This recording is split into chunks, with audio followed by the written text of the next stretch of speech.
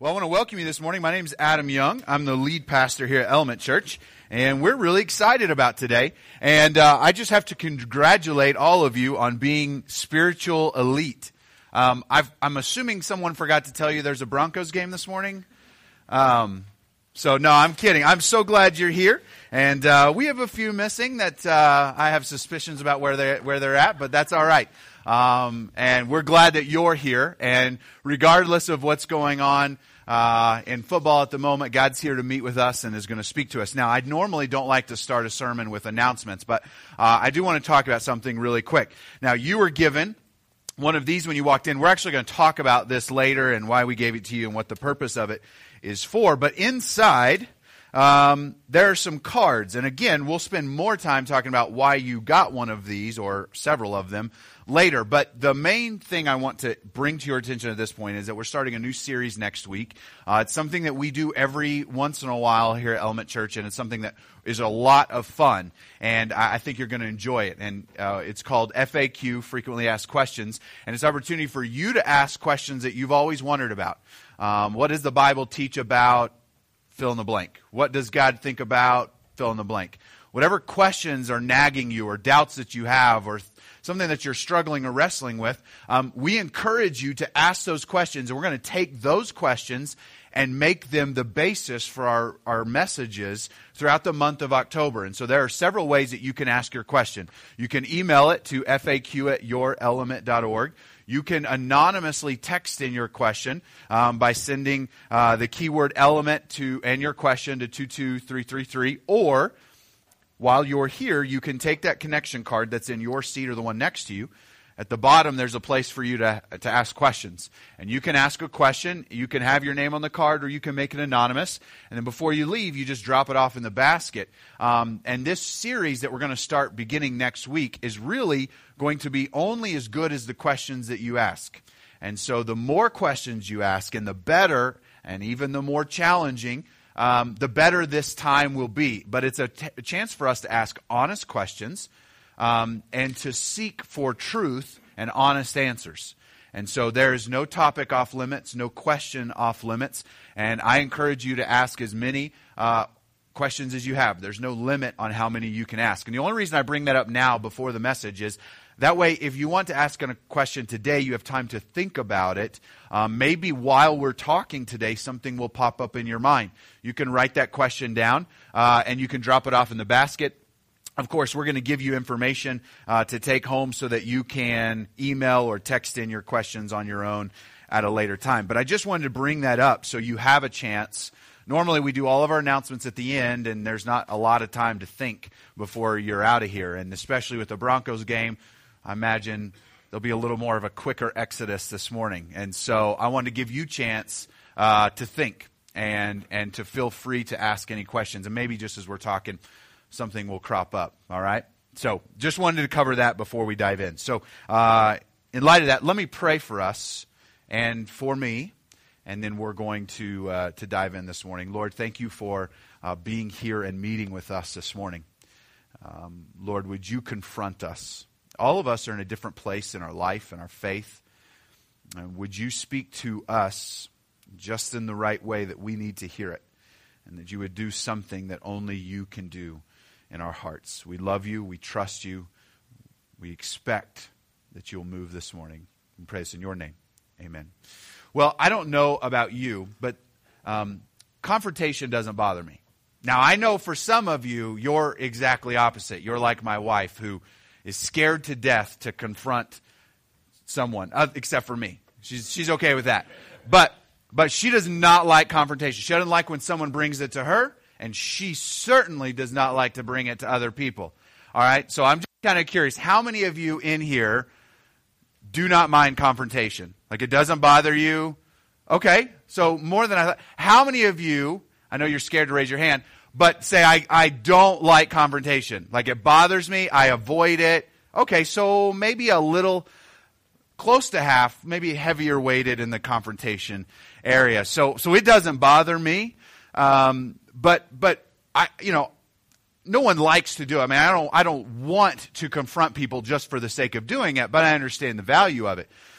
Yesterday, our track team I coach track here at this school, and so we had our city championships yesterday, and there were a lot of great celebrations, and there were a lot of tears. Oh, I should probably also tell you, I coached the girls track team, so there were a lot of tears yesterday that I had to confront. It was a great meet. Our 7th grade girls won the city championship. Our 8th grade girls came in second. They were really close. But there was a lot of harsh realities yesterday. Harsh realities that you think you're fast because you can run behind the school really fast. But when you get on a track with a lot of other athletes, you're not quite as fast as you think. That was a harsh reality for me in high school when I started doing track. There were some other confrontations that had to take place. We, at this school, are particularly good, and we spend a lot of time coaching field events. And part of that is because that's what I loved when I was in track. And so in the 8th grade girls, we took first in discus and shot and triple jump. In the 8th grade boys, we took first in the discus and the shot. I mean, we put a lot of emphasis on those. And so one of our really good discus throwers, one of our 8th grade boys, great athlete, very strong, was out there throwing. And you know how it is when you're building up all this pressure for championships or something important, right? You just feel this overwhelming sense of how desperately you have to perform. And so he was trying to throw it as hard as he could, but in desperation was losing all of his form. And as a coach, there are certain limitations that I have. I can coach him when he's outside of the ring that he throws in. But when he's preparing to throw, according to the rules, I'm not allowed to coach him as he's preparing to throw. That's just how it works. And so I can't tell him, hey, get out of your own head, take a deep breath, and just do what you know to do. You're going to beat everybody. You're that talented, but you got to slow down because he was trying too hard. And so the good end of the story is he ended up winning the championship, but he threw 2 good throws, and then he was gearing up, and they weren't as good as he could throw. He's gearing up for that 3rd throw, and he comes back and just goes through his spin. But when he gets to the end, because he's thinking too much and trying too hard, he drops his shoulder, he throws his arm up, and when he does that, all of his momentum goes right up over the front of his foot, and he steps over the line despite the fact that the discus flew an extra 20, 30 feet than what he had previously thrown at that point. And so the judge, for whatever reason, watched his discus and not his foot. And he stepped out, stepped right back in. And I'm standing there, and so is a coach from another team. And he looks at me, and I said, I saw it. And so we had to go to the judge and say, you didn't see it.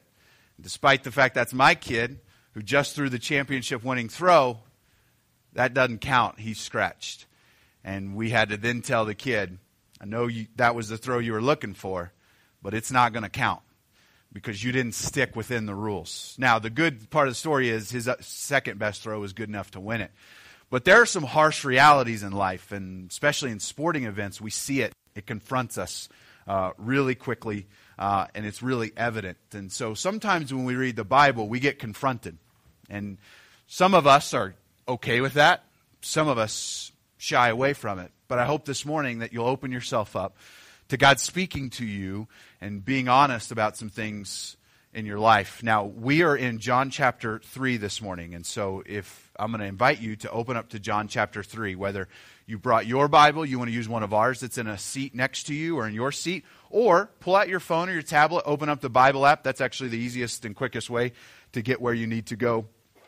Anyways, and so if you have not been with us, if you're new with us or you just haven't been here in a while, we've been taking a journey through the Gospel of John.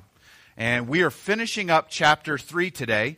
And like I said, next week we're actually starting our FAQ series. So we'll take a look, we'll hit pause on the Gospel of John. We'll come back to it later. But we are finishing up chapter 3. And we are starting in verse 31. So we're going to finish up chapter 3. We'll be in verses 31 through 36 this morning. So let's look, verse 31. He who comes from above is above all. He who is of the earth belongs to the earth and speaks in an earthly way. And he who comes from heaven is above all. He bears witness to what he has seen and heard, yet no one receives his testimony. Whoever receives his testimony sets his seal to this, that God is true. For he whom God has sent utters the words of God, for he gives the Spirit without measure. The Father loves the Son and has given all things into his hand. Whoever believes in the Son has eternal life. Whoever does not obey the Son shall not see life, but the wrath of God remains on him. So verse 31 through 36, and as our typical pattern here at Element Church is we read our scripture for the day, and then we go back and we just start walking through it step by step and pointing out a few things that will help to bring some light and shed some light into what we're studying and what's in the text for this morning. So let's notice a few things. So if you have a Bible open, whether it's on your phone or sitting in your lap, I just want you to look at verse 30 and then 31, and I want you to think through this. You may even have to go back farther than verse 30. In verse 31, who is the speaker? So let me give you some context. What we read last week, John the Baptist, who is different than John the author, by the way. John the Baptist is speaking. And at the end of verse 30, we get these quotation marks. I just threw verse 30 up here just so you could see the quotation marks. Verse 31 does not have them. So here's a clue that we can start to understand is this is John the author speaking. It's no longer John the Baptist. I know all the Johns, they get confusing.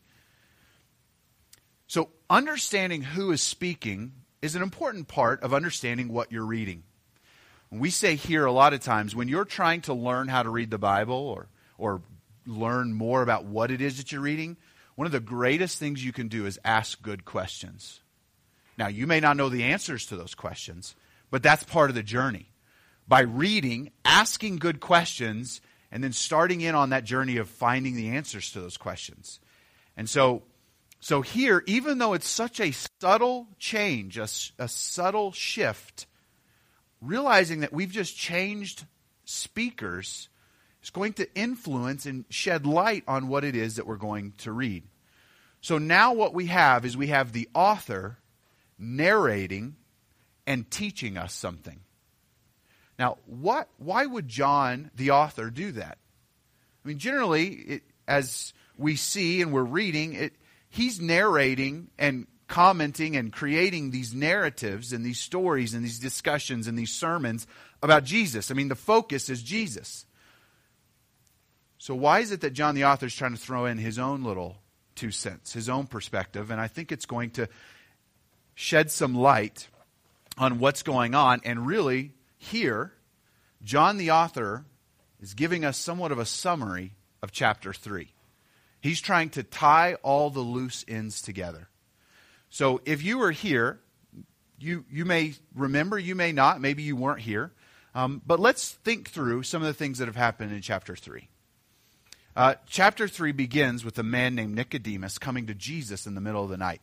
Nicodemus is a religious leader, so he comes to Jesus in the middle of the night because he doesn't want anyone else to know that he's going to Jesus for answers. As the religious leader, he's the one who's supposed to have all the answers. So at night, he goes to Jesus, asking him some questions, and Jesus begins teaching him and confronting some misunderstandings that he has, that Nicodemus has in his life. But one of the big themes for Jesus is this idea that there are heavenly things, there are earthly things, and there's a great chasm between them. That it's easy for us to understand earthly things. That's what he tells Nicodemus. That Nicodemus, the religious leader, understands earthly realities, but he's missed the heavenly realities. He's missed what heaven's all about, what God is trying to do and trying to teach. Nicodemus understands the earthly stuff, but even as a religious leader, he missed the big point, the big picture. There's this chasm between the things of heaven and the things of earth. Jesus gives us a couple word pictures, a couple illustrations, but we preach that another week. We'll leave it there. And remember John 3:16. Jesus is the bridge between that chasm. Jesus is the bridge between the things of earth and the things of heaven. He's the one who connects the two together. I want us to look at something that Jesus says to Nicodemus in chapter 3 in light of what we just read at the end of chapter 3. So remember, at the end of chapter 3, it's John the author summarizing some things. Notice the similarities. Let me do this. Let me read some of the end of John chapter 3 again, just so it's in your mind. Then we'll go back. So this is our verses for today at the end of John chapter 3, starting in verse 31. He who comes from above is above all. He who is of the earth belongs to the earth and speaks in an earthly way. He who comes from heaven is above all. He bears witness to what he has seen and heard, yet no one receives his testimony. So let's go back to what Jesus said to Nicodemus at the beginning of the chapter. Verse 9, Nicodemus said to him, "How can these things be?" This is the religious leader who should know it all, asking Jesus. And Jesus answered him, "Are you the teacher of Israel, and yet you do not understand these things? Truly, truly, I say to you, we speak of what we know and bear witness to what we have seen, but you do not receive our testimony. If I have told you earthly things, and you do not believe, how can you believe if I tell you heavenly things? No one has ascended into heaven except he who has descended from heaven, the Son of Man." So John, the author, is connecting us to these realities of what Jesus was teaching about earlier.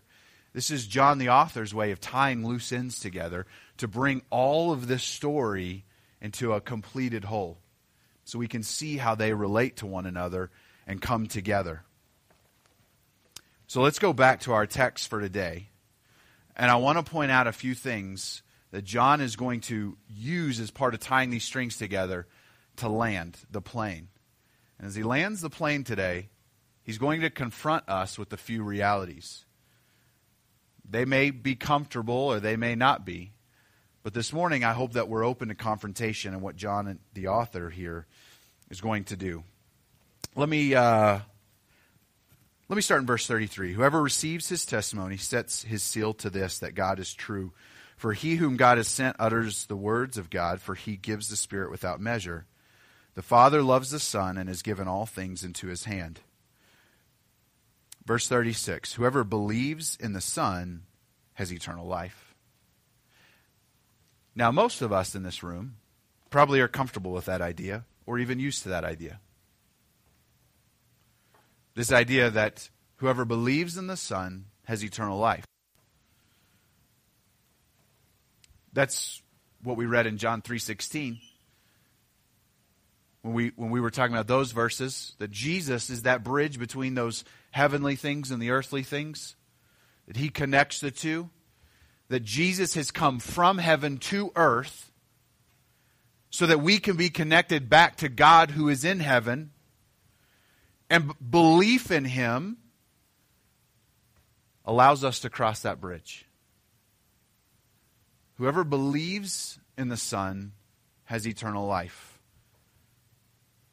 Gets to experience the bridge that Jesus has become. Most of us are okay with that idea. So, if I were to say, what's the opposite of that statement? Whoever believes in the Son has eternal life. What's the opposite? Whoever does not believe does not have eternal life? Seems fair, right?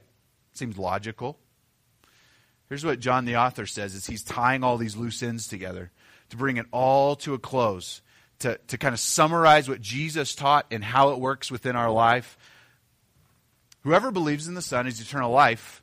Whoever believes, that's not what it says. Whoever does not obey the Son shall not see life. Now that's a reality most of us like to ignore.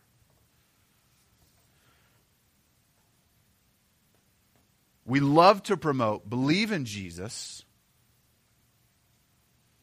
and we're okay with the idea that not believing in Jesus has consequences. Most of us in here would not be comfortable equating belief with obedience. We want to draw a line between those.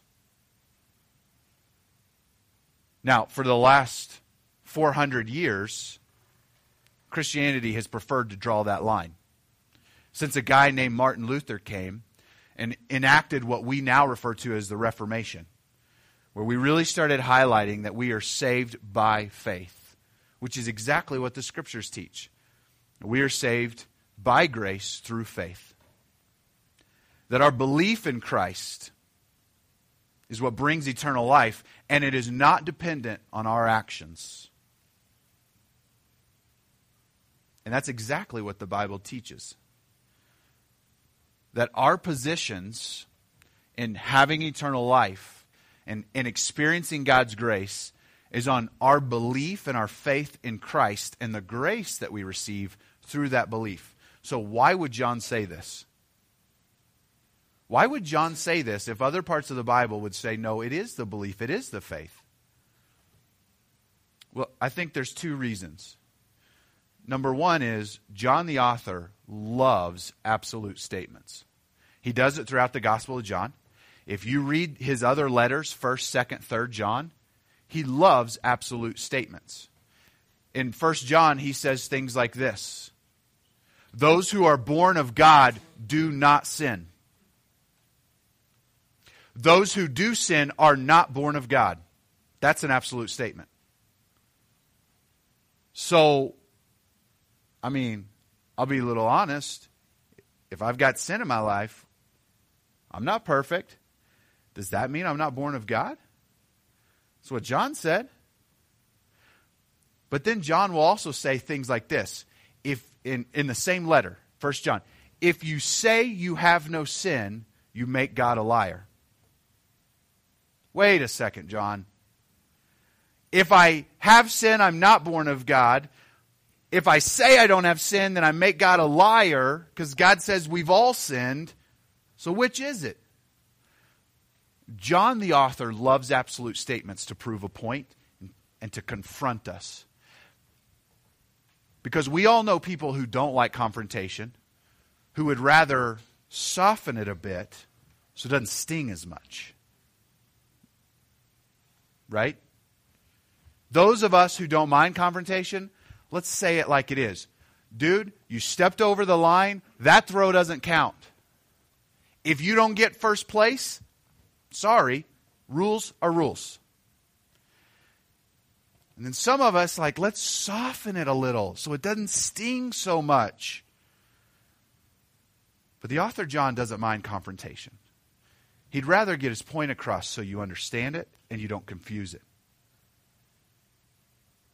How are we saved? By grace, through faith. Those who believe have eternal life. John said it multiple times already in this chapter. He says it here, whoever believes in the Son is eternal life. What does John 3:16 say? For God so loved the world that he sent his only Son, that whosoever believes in him shall not perish but have eternal life. He's already said it multiple times. But he loves these absolute statements to confront us with reality. And here that reality for him is belief and obedience are so closely tied that what might be the most dangerous thing for you to do is to try to draw a line between the two.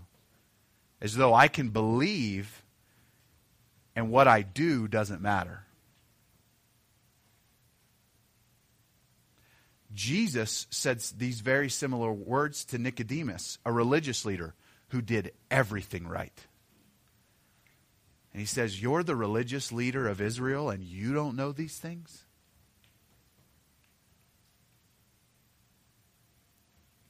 One of the most dangerous things that we can do for our own soul is to think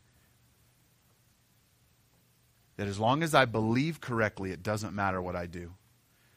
And John would say, whoever believes has eternal life. But if the obedience doesn't follow, maybe there's something wrong with the belief. John's not afraid to be honest, to be confrontational, and to make all of us think. Because what would be easy is if John softened it so it didn't sting so much, so that we would go on just like we already were without any worry. But he wants to drive a point home, so we stop and we think, and it causes us to reflect. And here's why. Here's why it's so important for John. And it's how he ends it right here. Whoever believes in the Son has eternal life. Whoever does not obey the Son shall not see life, but the wrath of God remains on him. So for those who don't believe and those who don't obey, which John would say they're so closely tied that we're not going to try to separate them, even though we still trust and believe and know and stand on the truth that we're saved by grace through faith.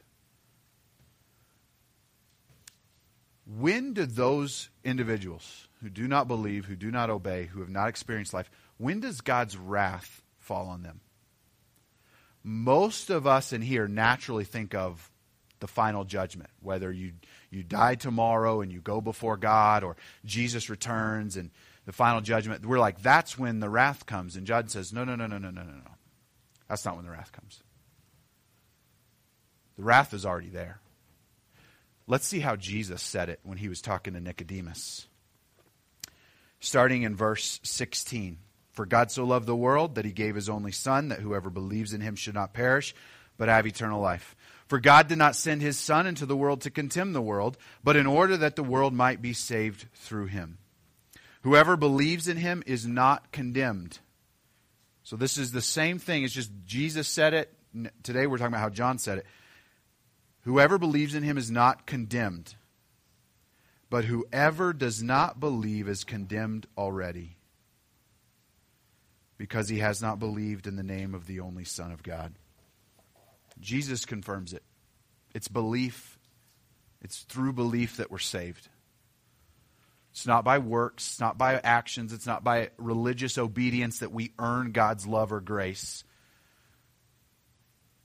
Though those who have received his love and grace, it certainly changes how we live and how we obey.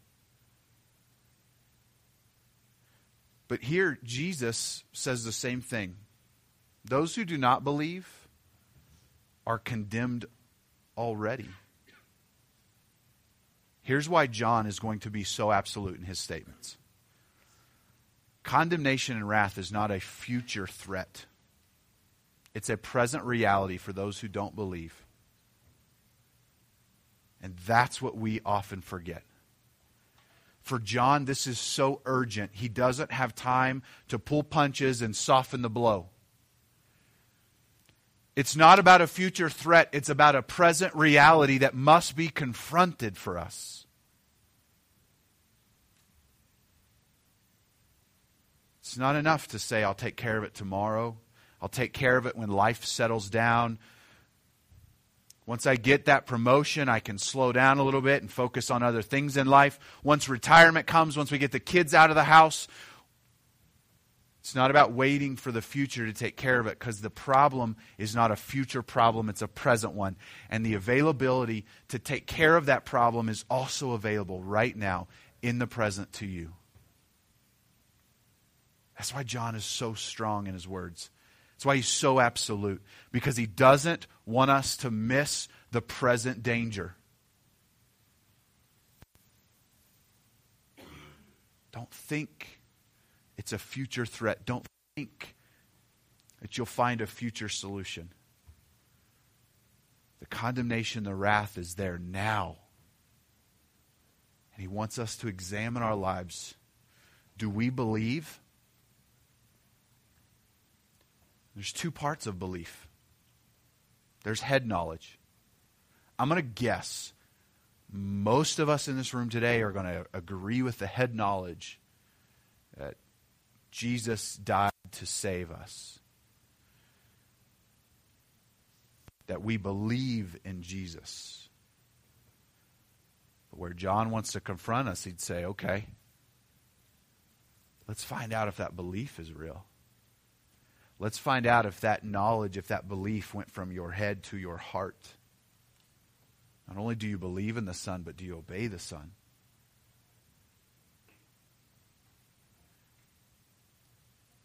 That's what John wants to press into us this morning, because there's not enough time to wait. It's not about a future threat. It's about a present threat. But it's also about a present solution that Jesus is offering to us now. He said, whoever believes may not perish but have eternal life. John says, whoever believes has eternal life. Let us not be confused or distracted by saying, I'll take care of it later. I'll worry about it later. I'll get it right later. I'll just make sure I get it done before the condemnation comes, before the wrath comes. And John would say, no, it's too late for that. It's there. So let's take care of it now. Will you pray with me?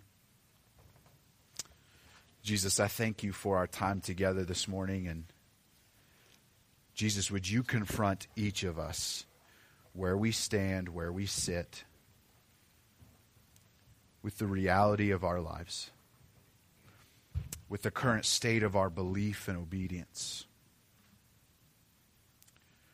Whether we appreciate or avoid confrontation, would you move in our hearts so strongly this morning that we could not resist it? I'm going to ask you to keep your eyes closed for a moment. There's a couple of things that before we leave today I want to make very clear. First of all, I want to make very clear that you cannot, will not ever earn God's grace or love or salvation.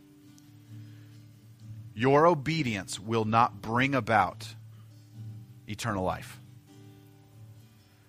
The Bible is abundantly clear throughout its teachings that Christ has done the work that we couldn't do.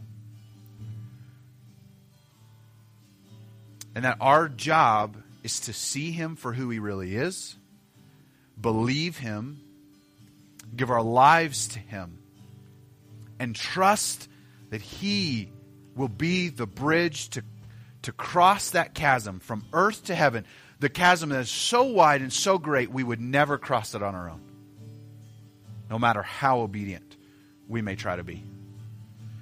Jesus confronted a religious leader of his day with this truth, a man who had devoted his entire life to knowing the Scriptures and obeying them.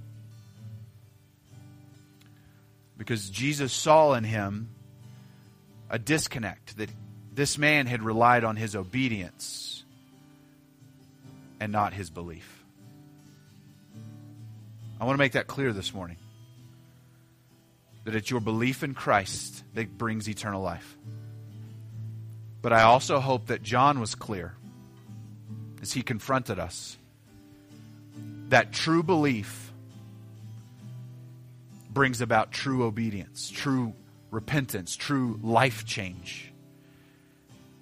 And while we cannot depend on our obedience to save us, we can look at our lives, we can look at our actions as a litmus test to know whether our belief is real, whether our heart has been changed. And my challenge to you is to do a little self-examination in this room this morning. Has God changed your heart? Has He changed the way you see your life and live your life? Have you let Him confront you where you are?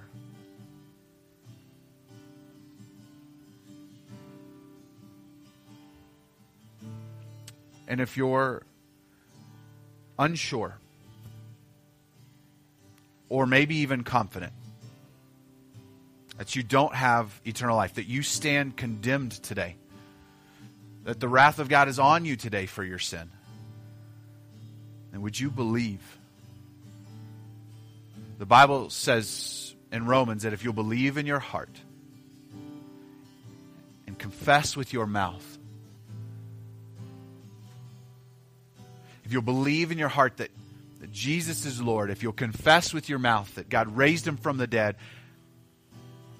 you'll be saved.